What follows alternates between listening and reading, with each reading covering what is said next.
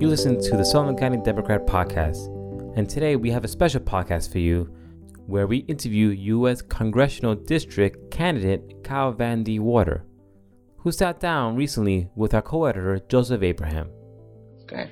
Well, thank you, Kyle, for joining us today. For those listening, Kyle Van De Water is a candidate for the New York 19 Congressional District in the U.S. Congress.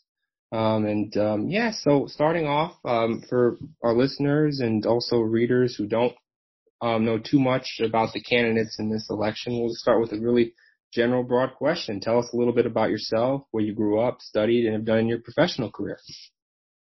Well, thank you for having me, Joe.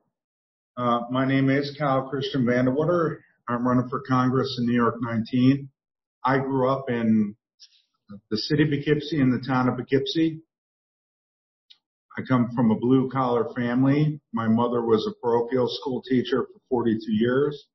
My father worked in a rock quarry. They couldn't afford to send me to college. I wanted to follow in the footsteps of my father, who served in the Army, and my grandfather, who served in World War II.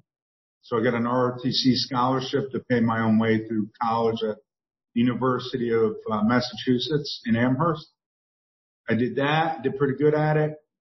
I got to kind of pick my own way as to where I was going to go. Decided to get more education. I got into Albany Law School. And I served in the reserves while I went to Albany Law School. Graduated from there. While I was in the reserves, I was activated by the United States Army as a Judge Advocate General Officer. I spent 8 years on active duty with my wife, who's also from Dutchess County. So the only time I've left Dutchess County is for educational purposes and or military purposes. I'm a father of triplets. One of them is my daughter, who has very special needs, and then I have a 6-year-old to boot. Because of those special needs and the extreme medical obstacles that we had to overcome with her and that she had to overcome, we knew that we couldn't continually move around in the Army. The hardest part about being in the military is the fact that you got to move around so much. So we decided to come home, and I came home to New York 19. Well, first and foremost, thank you for your service to our country. It's always much appreciated. And I guess the next question, tying in after your professional career and everything you were doing in family life, what kind of led into your decision to, or multiple decisions leading into running for New York 19? Well, I see the direction that the country is going, and I have no problem with Democrats. I just have a problem with the far left. And unfortunately, I think that the far left has kind of taken a hold of the Democrat Party, and they're driving it in a direction that's not beneficial for America, and it's certainly not beneficial for my children. So I decided to serve my country, not in a military capacity, but in a different capacity as a congressman. And so my third question is pretty broad. I know that obviously, if you are elected, being in the U.S. Congress, there's just a countless number of issues that take place and that'll be on the plate. But if elected, what are the top 3 issues that you would want to focus on and why? Yeah, the first is law and order.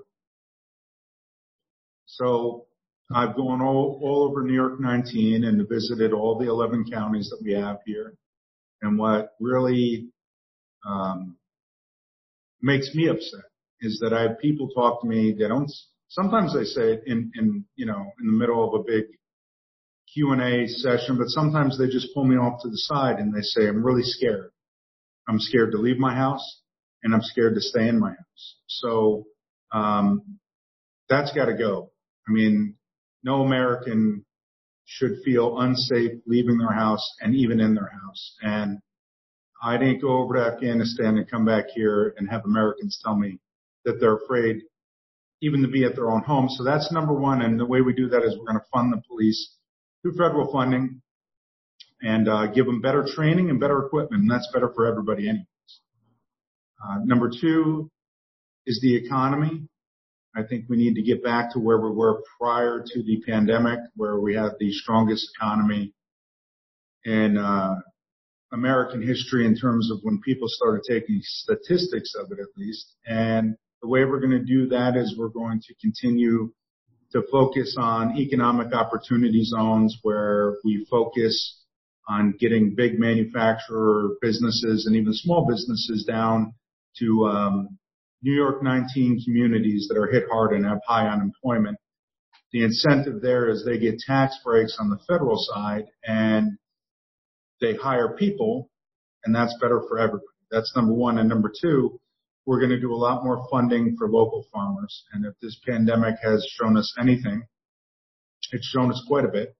But one of the things that has shown us is how significant it is to have local farmers. And I'm very grateful to have a farm within miles of my house. So if I ever have to go out and get some eggs and produce, they're there.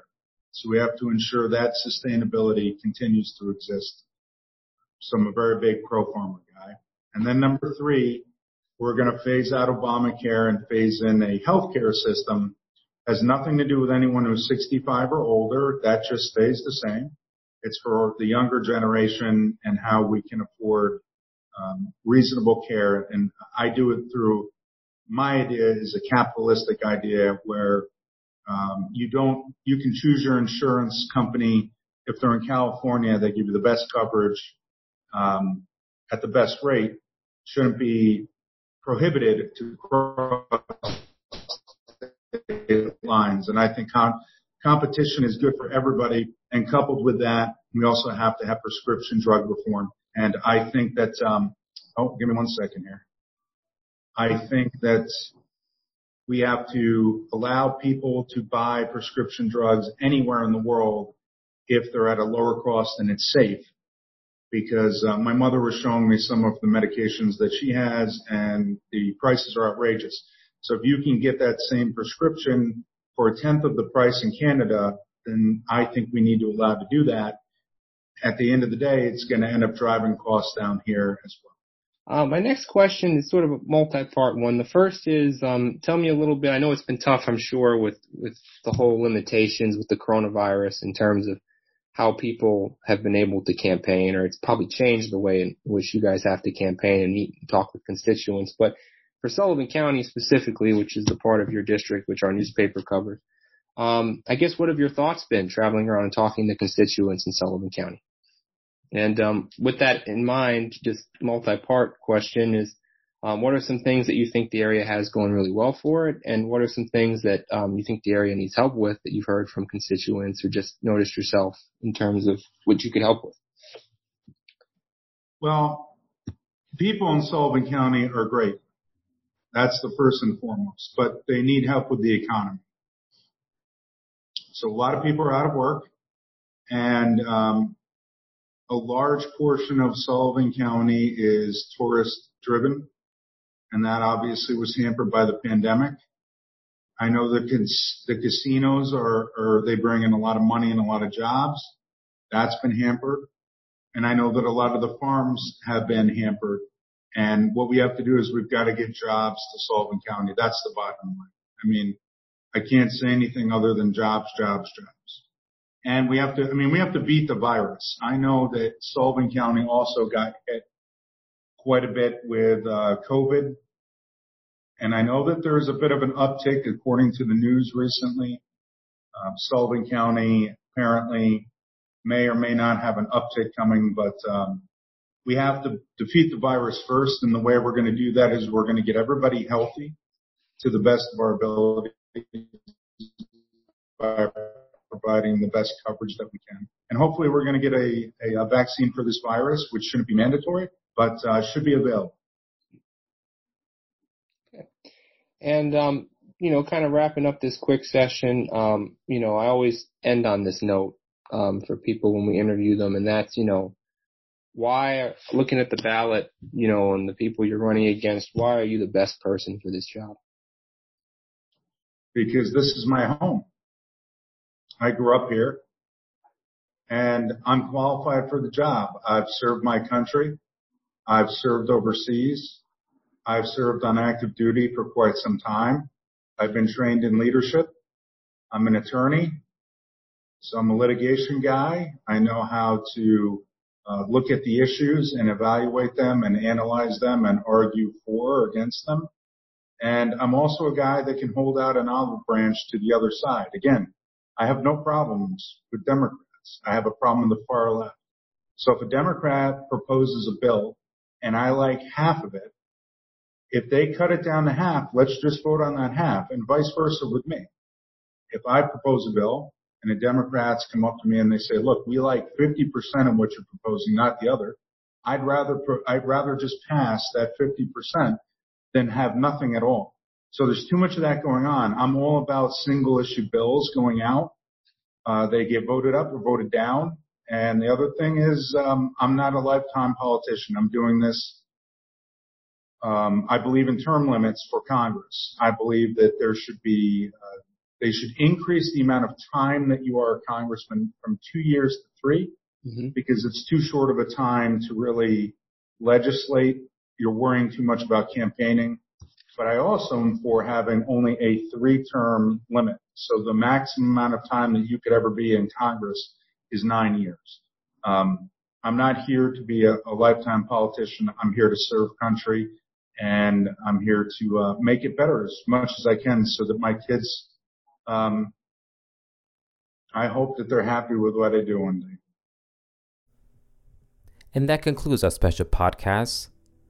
And to keep up with the latest news, don't forget to follow us on social media. We're on Facebook, Twitter, and Instagram. If you're looking for a subscription, please call our office at 845-887-5200 or find us online at scdemocratonline.com. And if you like this podcast, don't forget to subscribe. Have a great day.